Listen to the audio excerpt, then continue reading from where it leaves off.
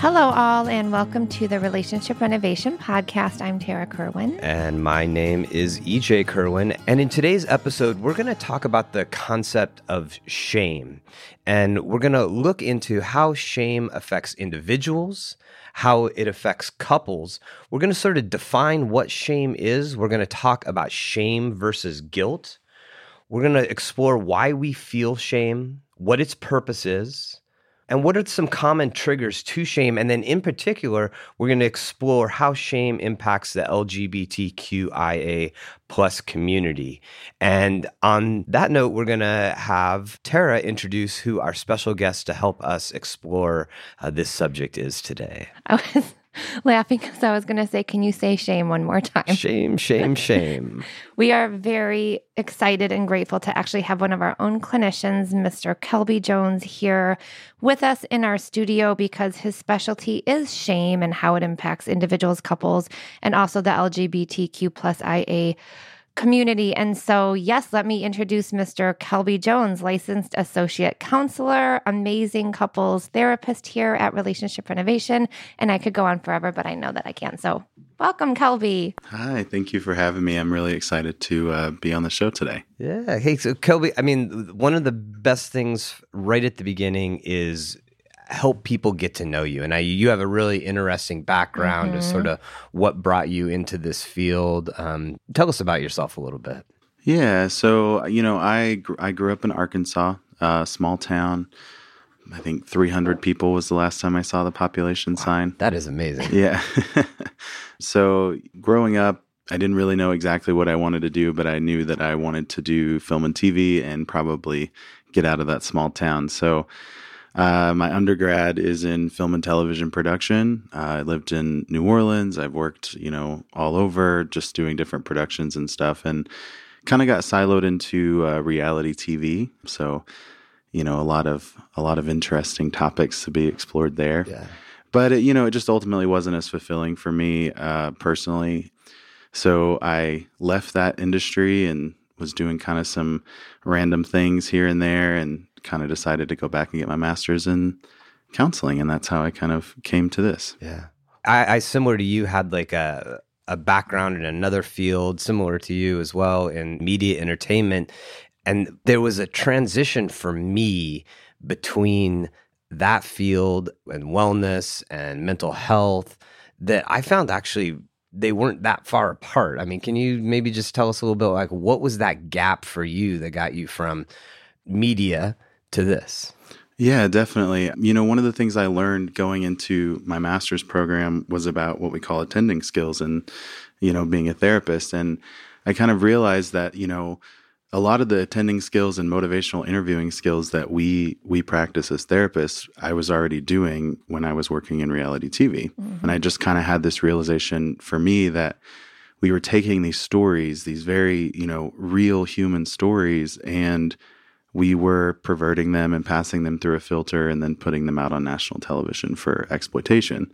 Mm. And I just didn't want to be a part of that game anymore. So I wanted to use those skills and what I had kind of identified early on as a talent of mine to do some good in the world. And, I thought that was the direction I was going to go, but I just kind of realized that wasn't it when I was in TV. So how are you liking this journey so far in the mental health, couples counseling, individual counseling realm? I absolutely love it. I've felt very blessed. I remember being in, kind of in a place, and I was just asking myself, if all of my needs were met financially, and all of that, what would I still be doing every day? And I guess I've been a therapist kind of my whole life, just unofficially. And so I knew I was going to be doing this every day, and I loved it. And if I could get paid at it, great. So that's kind of how I approached it. And it has been reinforced over and over and over every day, every session. This is what I'm supposed to be doing, and I'm very happy. Yeah. Well, and it just comes across in our supervisions and our group supervisions and just from client feedback that you're just a very gifted, skillful therapist. So your journey was, your intuition to follow this path was right on. Yeah. And when we asked you, like, hey, please come onto the podcast, please talk about something, and we wanted it to be something that you really connected with, something that you have, a lot of insight into. It seemed like shame was something that automatically popped up for you. Like, why is that? So as I mentioned earlier, I grew up in a really small town in a pretty conservative area. And I'm in a same-sex relationship, I'm gay. And, it was something that for me was affecting my life in a lot of different ways, and specifically in my purpose and, where I felt the most valuable. And as I was trying to reconcile a lot of that for myself, I kind of came across Brene Brown's work, and, she's very fundamental in talking about shame. And it just completely transformed my life. And I knew that this was the type of work I wanted to get into because I saw so much of this showing up in my own community. And not just in the LGBT community, but also, in couples that I see on a regular basis. I mean, I can almost relate anything back to the shame that we feel. So for me, shame was underpinning so much of what I was experiencing growing up and so much of what I see in other people's lives. There's certain words that when I bring them up in a session with an individual or a couple, that people sort of shrink away from, or they shake their heads, or they don't want to link into it. Resentment's one that people sort of quickly push away. Shame is almost heavier, right? And so maybe it might be nice to start this conversation with help us understand the way you conceptualize shame. What is shame? It's funny because Brene Brown has a joke that she tells when she doesn't want to talk to people on the plane, and they ask her what she does. She says, "Oh, I'm a shame researcher," and people pretty much shut down because they don't want to talk about it. Shame, as she defines and in her research, shame is just simply the fear of disconnection. And so the way that I conceptualize that is that we do have this fear that there's something about us or something that we've done that is going to disconnect us from our family, from our community, from our tribe, essentially. Mm-hmm. And so, shame is really difficult to talk about because shame thrives on secrecy. And the more that, we talk about it, in fact, the more that it heals. Mm-hmm. And so shame doesn't like that. And so the way that it shows up is to not talk about it. Yeah, I did a training years ago around sexual addiction, and the differentiation that they made between shame and guilt, I thought was really powerful, was that guilt is I feel bad about something I did, whereas shame is I feel bad about who I am. I am bad. Yeah. Mm-hmm. Yeah, exactly. And guilt is a focus on the actions. When we take something that we've done, an action that we've done that we don't feel proud of, and we make that part of our identity, then what happens is it's really difficult to heal from something that we've made part of our identity. Shame, as you said, I am bad. Guilt, I did something bad. And so if, say, my partner and I, we had a date planned, and I couldn't get away from work, or, I was late or something happened and I missed the date, or I, was late and it was, it was important, and I could tell that really affected him. There's kind of a choice. It might be an unconscious choice, but there's kind of a choice there of I can feel guilty for this. I can feel guilt for doing something, showing up late or missing this date. And in that, there's already a path to resolution, because in that guilt, I know, okay, well, next time I'm going to, show up. I'm going to be more dependable. Mm-hmm. If we allow this to turn to shame, that looks like I'm a bad partner. I'm undependable. That's really hard to kind of come back from. Yeah. Well, and I think when we are talking about shame and how a lot of people resist going there, and I don't think a lot of people, individuals or partners in relationships understand the driving force that shame creates to feeling disconnected. Yeah. And so we have to talk about it. Yeah. Mm-hmm. Yeah. I mean, what I heard you say, and you reinforce that there, Tara, is that guilt is transient. It's associated with an action, and it's a lot more easily resolved. Whereas shame becomes foundational sometimes for an individual, and it sort of becomes a blanket that they wear, all the time. So how do you look at, like, when you meet with an individual, when you meet with a couple, like, what are the first signs to you that shame is having an impact upon them? I listen for two phrases, but the biggest one I listen to in terms of shame is I'm listening for anything that starts with I am. Of course, if it's following with something that's, positive, I wouldn't label that as shame. But if they're talking about, I am a bad partner or I am stupid, I hear these things a lot when people talk about, even on an individual level. That's a big indicator that person, that there's a core belief there. That's a shame statement. There's a core belief that's backing that up. And the other one, and this is probably for a different talk, but is I should. And that usually leads to some sort of expectation. And my next question is this realistic or unrealistic for that person? But again, that goes to a different talk. And my question too is because, again, this is a sensitive topic. A lot of people don't want to go there. Like, what do you notice about in the therapeutic process when you're starting to kind of notice and address shame? Like, how do you get people to open up about it? How do you get your clients to open up about it? So, when I start seeing shame come up in sessions with couples, one of the first things that I start to do is create a safe space. Because what I know is that shame, the response that we have to it, the shutdown that you're talking about, the avoidance of talking about it, that is essentially a trauma response, because shame is very associated with trauma.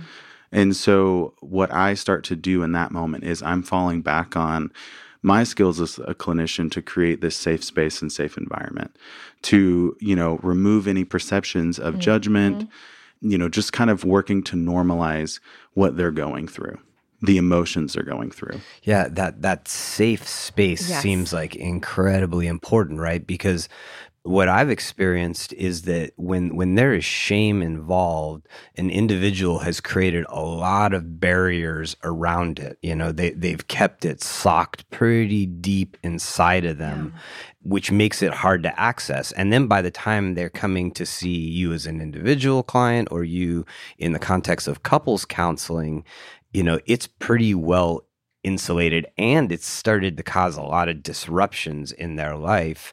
And establishing a place where we can talk about that thing that you've got hidden deep inside of yourself is like essential to even have a chance for them to address it. And I was going to say, I think shame keeps a lot of people away from therapy. To me, that looks like that resistance piece that definitely, I've known a lot of people who just don't want to go there because they're afraid of what would happen, right? And also that I think when people come to therapy, or they have this idea of therapy, it's like, oh, there's something wrong with me. But really, you're just in this setting with a skilled professional who's providing unconditional, positive regard and safety. And you can be anything you need to be. And it's freaking amazing because you are held in this safe space. And how often do we get to be held in a safe space outside of a therapist office? It might take a minute to feel comfortable and get used to it, but that's right? Because you said the way to reduce and heal shame is by talking about it. And that's one of the things that I do with couples specifically is we'll talk about, what about this space, meaning the therapeutic space, the office, what about this experience made it possible for you to talk about this today? And they'll usually talk about, I didn't feel judged. I didn't feel shamed. I felt comfortable. I felt like I could do that. And then I'll ask them some questions, how did you know that you weren't going to be judged? What were the things, getting them to identify what constitutes a safe space. And then I say, how can you create this at home and in your relationship? Yeah. Because this is where this comes up, is oftentimes, you were talking about it getting deeply embedded. I think of that as like the scar tissue. If we look at this, say, take yourself back to when you were a little kid and maybe you fell off the monkey bars and you broke your arm. And, at that time in our lives, and especially with something like breaking a bone, you're going to go to the doctor, you get a cast. Everybody at school wants to sign it. It's almost like this rite of passage, right? Right.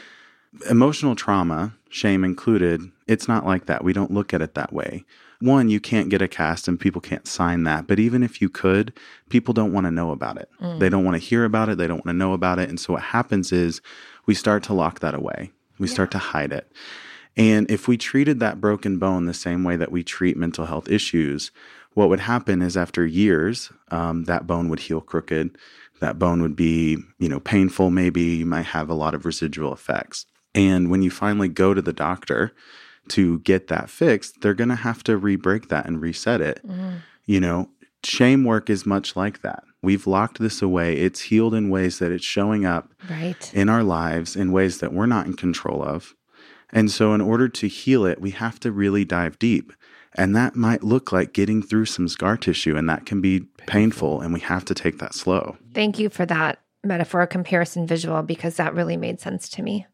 When you said residual effects, and then you said, I forget what the other phrase was, but you mentioned just the way it's affecting them in their lives. Like, so if there's an individual at home and they're listening to this and they're like, wow, like, do I carry shame, and is it impacting myself, my relationships? What are those residual effects that both of you that you see when somebody is carrying this? I see it in how they talk to themselves. It's really subtle. It goes back to, they're telling me of an experience that they had, and then they drop in and I'm stupid. So there's this, or I'm not I'm not worthy. And the residuals that I see going through your life these are core beliefs. And so core beliefs basically are statements about yourself or the world that influence how you show up. And so if I have a core belief or a shame statement that says I'm unworthy, and I go into, say, a workspace or into a relationship, and that person or that work environment is saying, no, you're a very valuable employee. We really enjoy you. One, I'm probably not going to believe that because I don't believe it myself. It doesn't match your belief filters of the world and yourself. Yep. Exactly. And then what happens in relationships, which I think might even be a little bit more insidious, is we start to then say, well, what's wrong with you that you would believe something like that about me? Because I know that's not true. You must have ulterior motives, or you must be, trying to pull one over on me or use me, And so that comes up a lot in relationships too. I see the mistrust piece, and also like that undeserving piece. And then I feel like some people who do carry shame do a lot of people pleasing and caretaking of others and not themselves, because they don't see their needs or wants as important. And then unfortunately, it creates this very dysfunctional dynamic of codependency. Sure. Well, and it also, because you've built a barrier around this portion of yourself that's extremely vulnerable, that you don't want anybody to access, it also puts like sort of a limit on how deeply you can connect with your partner. Right. And then your partner, at a certain point, they don't really totally understand what's going on, but they're like, why can't you break through to a deeper level? Like, why can't we connect more deeply in an intimate way? Why can't you show up in an emotionally open way? And then the partner gets really frustrated with it. What's wrong with you? Which then reinforces to the person who experiences the shame, like, yeah, you see, like, I'm just messed up. I'm just, I'm broken. I can't be fixed. That's like the self-fulfilling prophecy of shame, yes. Yeah. And it's a very pathogenic approach to it. What's wrong with me? Which is, when we think about pathogenic approaches, we're assuming that there was something wrong with you from the start. And so then we have the alternative approach, which is salutogenic, which basically is what happened to me? What happened to you? And so when we can approach it with that salutogenic approach and we say, what happened to you that you believe this way? Then we, again, much like with guilt versus shame, that becomes a focus on what we can do to change it. Yes. Whereas with pathogenic approach, we have to it's almost like acceptance versus resignation. We resign to this idea that there's something inherently wrong with us. I feel like that's why when we're going through, with every individual and couple we see, we go through their genogram, which means their like kind of family history, their lifeline, their timeline, their life history, who they were from infancy to where they're at now. And it feels like being able to get that life story and really understand early attachment and internalized beliefs, that kind of starts the process of people like really seeing their life in a different way instead of, because normally we avoid, we withdraw, we will do anything to like ignore the step. But when we're looking at we're having to reflect on our entire lifeline, it starts to make sense a little, like maybe feels more comfortable, because that process is where a lot of our individuals in couples start to really increase compassion for themselves. Because I think they get to start thinking like, holy God, yes, maybe it's not just me. And to the partner, if it is in a coupleship, like, oh my God, there's other things outside of me that have caused you pain. I am not like the worst person in the world. And I think you said a key word when you said compassion, because compassion is really the antidote to shame. You know, Tara, you introduced to us the intervention the other day in our meeting on polyvagal theory, which is essentially our fight or flight response. And, you know, EJ, you touched on it earlier when you were talking about, you know, feeling frustrated, or why is it so difficult for that individual to go deep? You know, what's that barrier that comes up? And that's our fight or flight response, or fawn or freeze, depending on how, you know, intense the experience is. And so what happens is, you know, we get to this place where this starts to become too painful for us to, you know, to address, to talk about, to re-experience. And I think that's one of the common misconceptions in trauma work, is that we have to re-experience or go through the nitty-gritty details of trauma in order to heal the shame that follows. And the truth is we don't. Yeah. We don't have to go through those details. In fact, you know, we really risk re-traumatization when we do try to take our clients through those details. And as a clinician, I ask myself often throughout the session, am I asking this question because I think that there's clinical value in... Save big on brunch for mom, all in the Kroger app. Get half gallons of delicious Kroger milk for $1.29 each. Then get flavorful Tyson natural boneless chicken breasts for $2.49 a pound, all with your card and a digital coupon. Shop these deals at your local Kroger today, or tap the screen now to download the Kroger app to save big today. Kroger, fresh for everyone. Prices and product availability subject to change. Restrictions apply. See site for details.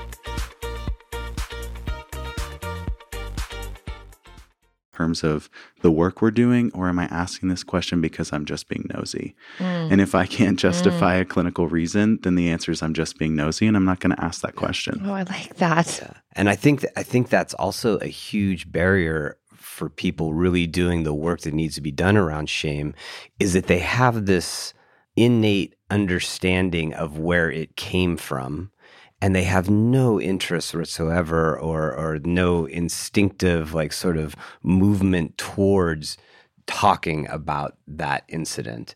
And I know that I've done a lot of wonderful work with people around this and never gotten into that, but definitely got into what were the adaptive ways that you survived afterwards for 1 year, 5 year, 20 years that now have become maladaptive. Yeah. How did you protect yourself then that is not working now? Now it's more dangerous because you're isolating yourself from people that love you and care about you and that you love.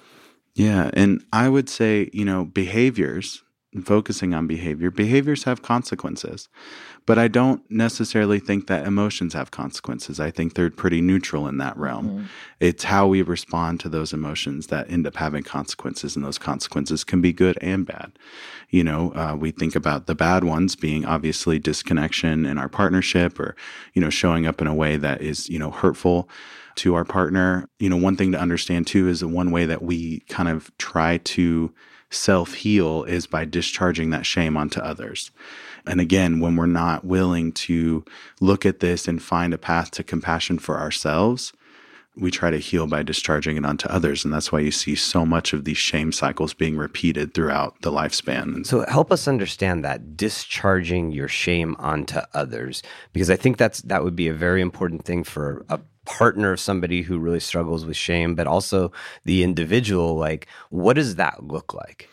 So Brené Brown talks a little bit about this in her work, but really, you know, one of the things she says is, if you want to find where you feel shame the most, look at where you judge others.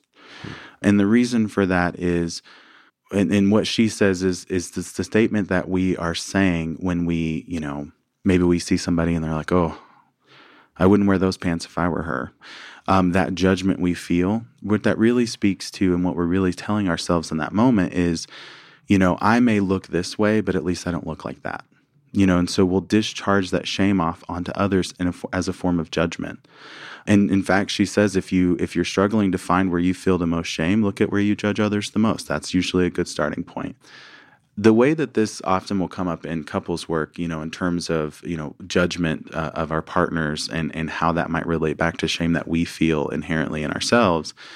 For example, if, you yourself are feeling that your body or the way that you eat or your health or any of that is an issue and you want to start working on that, but then you see your partner not taking that same approach or that same initiative and feeling like, well, they need, don't eat that. That's unhealthy for you. You're going to gain weight, and that judgment that that they may have for that partner really is speaking to this deeper level of I myself am feeling shame about how I'm eating and what it is that I'm doing. And you mentioned earlier in the podcast, one of the big things that come up that shut people down is resentment. Resentment's also really attached to this. Brene Brown talks about resentment being kind of the crossroads between envy and anger. I'm so envious of you that now I'm mad about it. I'm so envious that you get to kind of eat whatever you want and it doesn't affect your physical, health, that now I'm angry about it. And so resentment and judgment, these are the things that are all, derived from the shame that we feel about ourselves that we can be projecting off into our partners. And protecting from having to go in and take a deep look at the aspects of yourself that you don't accept, that you don't like, that you can't come to some sort of, compromise with and integrate, right? Mm-hmm. Yeah. To me, it's like that feeling of like, I don't have control, but I don't know how to be with that, right? I don't know how to be with that feeling of like, I'm not in control. So I'm going to discharge that, project that onto my environment. Maybe I need the cleanest house ever. Maybe I need EJ to look a certain way. Maybe I need to look a certain way. Maybe I need to present myself like this. But then once you start to really process what that really is, that's where you go into the shame of, I have no control, something bad is happening, or I'm a bad person. And then everything starts to kind of transition and shift. And I guess I'm kind of going now towards the healing piece. So I didn't mean to like move forward. No, that was perfect. I was going to say, what control is, right? Control is what we tell ourselves is the antidote to our anxiety. If I can control every aspect of this situation, then I can predict the outcome. And therefore, I don't have this fear of the future, which is what we would define as anxiety. And so we often will try to fight for control in our environment, but we also can pull back and look at that and say, well, we never really have control anyway. And so what we end up is there's this attempt to resolve this emotion that we feel through a behavior that we can look at and say, this isn't actually effective, but we trick ourselves into believing that it will be. And so what happens with that is we try to control everything. We try to control our environment. We try to control our partner. Again, we do that in an effort to ease our own anxiety. But anxiety is really more eased by predictability. If I have a routine, that routine increases predictability. That predictability reduces anxiety. Shame is one of those things that when I start talking about it and I talk about it as a fear response or a threat response, people, ask, well, how is that? Is that a stretch? And I think about it from the perspective of imagine yourself, the three of us are on an island and I have a certain amount of skills and EJ has a certain amount of skills and Tara has certain skills and together we have all of those skills. But if you guys decided to vote me off the island, i.e. reject me from your tribe, your group, your family, I now have only a third of the skills left to survive. A third of the resources, a third of the skills. So evolutionarily speaking, this very much does speak to our own survival instinct. And so it makes total sense why your amygdala would process shame and that fear of disconnection as a threat response and sound that response in the rest of your body. And so understanding that that's what's going on, and that part of the path to resolution for some of this is doing your own self-soothing work around, hey, we don't live on an island. I don't need to fit in with this group. Yeah, and what jumped out to me are a couple things is, one, in an effort to protect ourselves from our partner, the world around us, and keep that shame like buried deeply inside of us, we end up then letting our shame run the show. And then that's where, also when you were talking, I was just thinking about, well, that's also why shame is intergenerational, is just like, because if shame's been running the show for our parents and then for our parents' parents, I mean, of course, then it's going to run the show for us. Yeah. And I think about it like taking chocolate pudding and putting that inside of a cardboard box and sticking that up in your pantry. It might hold for a little bit, but that cardboard's not going to last very long, and it's going to start to seep out, and it will make a mess. And that's exactly what happens with shame is we try to put it in a box and put it away, but it seeps out into our lives and makes messes. And then the pathway out of shame is connection, right? Is opening up, is finding, as we talked about at the very beginning, finding that safe space where you can start to talk about, these are the things internally I struggle about myself. And, the intergenerational shame that you were talking about and kind of that, again, going back to how we tend to try to deal with our shame is to dispel it onto others. Well, if our parents are growing up with a certain amount of shame about something, then that's also what they're dispelling that off onto us. If there's shame about socioeconomic status or looks or, you think about sexuality, definitely as we talk about the LGBT community, these are things that, our parents are feeling shame for that they're dispelling off onto others. And for the parents out there, I know that it's not intentional, and I think that's part of that healing is understanding that, this is not intentional. It's just, the Buddhist principle of suffering of the human condition is one of suffering and the attempt to ease suffering. And we just have a really bad way of trying to ease this suffering by dispelling it onto others. Well, and even just societal shame, cultural shame, religious shame, we could go on and on. Yeah, we could. We just have so many messages in there like, you can't do this and you have to be like this and Well, and you might come out of a family structure. You might be in a relationship. You might be in a community where it's absolutely not safe, where if you open up, it won't be accepted. It will be used against you because of their shame. And so why we do what we do, why you ended up doing this, why Tara and I have created what we created is like, we need to create safe spaces where people are unconditionally accepted for who they are, not necessarily their actions. Some of their actions might need help, right? But at the end of the day, like a place where you are a wonderful, beautiful human being. And we'll accept the mistakes you make. So let's get an understanding of what that shame is sort of like pushing you towards on a daily basis that just isn't working for you. Yeah, because compassion and forgiveness are not acts of complacency. And in fact, we can, if we're doing it right, we are holding people accountable for their behaviors. And so understanding that behaviors are symptoms, but they're symptoms of what we're feeling. So when you're starting to, when you're processing shame, when you're healing shame with a couple or with an individual, what do you notice when it starts to change? One of the biggest things I notice is like you were saying, EJ, that, we need to create these safe spaces for each other to just exist exactly as we are. And what I start noticing when couples are starting to, do work around shame is that they start creating those spaces for themselves and for each other. And that just takes me right back to a lot of what the LGBT community is attempting to do for members of, we talk about pride events and we talk about different, safe spaces in terms of, community spaces and things like that. One of the things that, I've experienced is that you can come from the most loving and accepting family and you're still going to be taught that who you are is shameful because of how our society views that.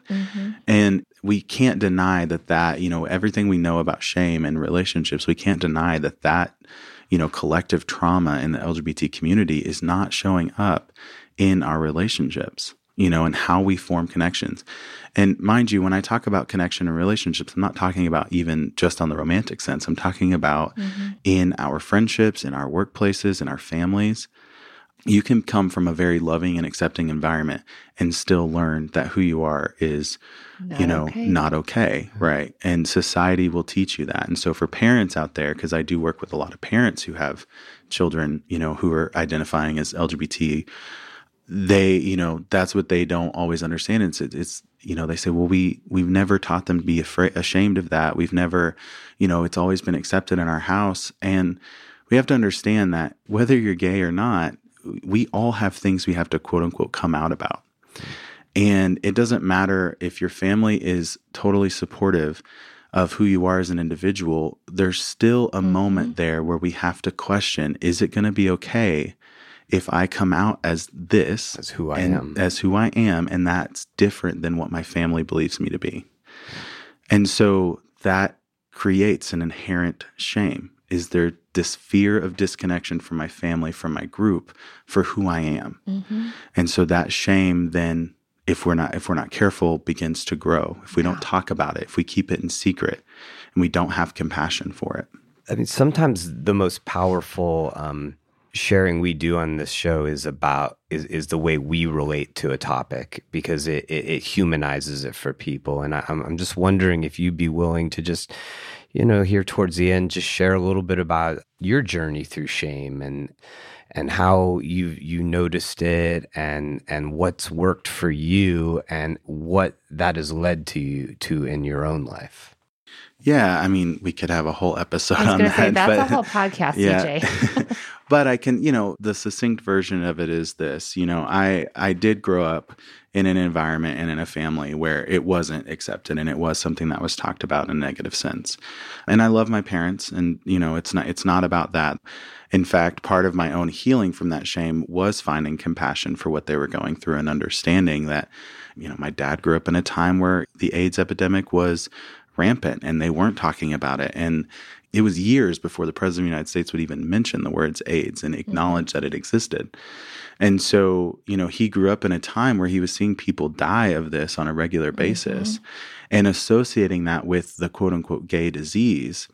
That's where his fear came from. Right. And that's where, his unacceptance, I guess, of who I was as an individual really came from his own fear of my safety, of am I going to live? And I know that, and sorry to my sister who I'm telling on right now, I know that through conversations that she's had with him and what she's expressed, do you know what the average lifespan of someone who's gay is? Not fully understanding those statistics, but understanding that that creates fear for him. And that fear is what, again, is driving that shame, that they had then projected off. And so for me in my own journey and my process, I feel shame about a lot of different things, but this was definitely the biggest one, was growing up, one, finding the courage to just be who I am and using that courage to then live as who I am, which is very different than identifying who you are and then living that way. And finding compassion for those who had, shamed me in the past, understanding that it's more about their experience than it was about mine. Yeah. And that's how we heal trauma in general. And again, trauma and shame are so interlinked. Yeah. So my journey is one of that, is going through the same process that I work with couples and individuals on of, identifying the shame, understanding it, understanding where it came from, building a safe space to exist, and then utilizing that to find compassion. I know many beautiful moments that we've seen between couples or individuals is when they can actually say, like, I am worthy, you are worthy, you are significant, you are okay just as you are, I'm okay just as I am. Oh, freedom. Yeah. Freedom to be imperfect. Thank you. That feels really good. Just kind of reflecting on us and our conversation today, I noticed there was this real gentleness, but also tentativeness. And I think that's there's something about that even in just discussing shame in an abstract way, for us, we were just so cautious. And I think it's because we know this is at the root of so much suffering in the world, and that it takes such, again, like what you said at the very beginning, it takes safety, and that's what we want to cultivate here for individuals, couples who are listening, is just knowing that we all carry shame, and there may be ways your partner, somebody you love, is dealing with their shame that may look sort of like you don't like it. But the remedy is not indignation and anger and frustration. It's actually opening your heart to them and letting them know, like, look, I want to love you and accept you completely. I don't always like things you do, and that's okay. And you're not always going to like things I do, but I think you're a good person. Yeah, and I think even just having the intention to say, I'm going to look at you with grace and say, what is this really about, this behavior, this thing that I don't like that you're doing? What is this really about? And the other thing to remember is that there's nothing in the literature, there's nothing in the research that supports the idea that the harder we beat ourselves up and the meaner we are to ourselves, that the better we're going to be. We have to. Yeah, I know. Yeah. Surprise. But we do it. We do it all the time. We beat ourselves up. We beat each other up. And sometimes we do it in the name of accountability, but it's often not really accountability. So, yeah, I mean, I think this is why Tara and I connected with you so quickly when we met you, is just this deep belief, this deep drive that we want to create a space for people to suffer less. Mm-hmm. And, you're doing it, and we thank you for it. Our hearts thank you, and they're very happy that you're here with us. Yeah, because you can just, if anyone out there can just feel Kelby's presence, he is just, you feel like I felt safe immediately when we were even doing the interview. I was just like, oh my God, it's like this big teddy bear. That's what it felt like the safety. It was so cool. I even said that to EJ. I'm like, he's so safe, and that's, again, telling of all of the work you've done to process and heal your own shame. And I also love, that your playfulness as well. Yeah. And I think that is like an essential component that, an individual out there who's maybe looking for a therapist in their community is someone who creates a really safe space for you. But then that sense of play and freedom and creativity that gives you the ability then to tunnel down into some of this stuff, because it takes some work, and you have to sort of, you have to have freedom, and I think that's, you're very good at creating that space, and we appreciate you very much, Kelby. Thank you. And, I've said it before, I wouldn't be able to show up and feel safe, feel like I could create this environment if it wasn't for you guys creating that environment in the first place for me to feel safe. So I appreciate you just as much. Thank you. All right. Well, as always, we really appreciate all of you being on this journey with us and exploring these topics and internalizing it. We really appreciate it when you do share our show, tell a friend, tell a family member. Please give us a rating on whatever podcast platform you are listening to us on. And please leave a comment. There's a link in our show notes, and you can leave a voice comment or a text comment. We respond to every single one. Sometimes we include it, or it creates a show. This is an amazing community that we're all part of. And thank you for being a part of it. And thank you, Kelby, for being our special guest and just a special person, and for helping others in their process of being the best people they can be, whatever that means for them. And as always, take care of yourself, take care of each other. Bye-bye. Bye. Bye. Me and you just singing on the train, me and you listening to the rain, me and you, we are the same, me and you have all the fame we need. Indeed, you and me are we.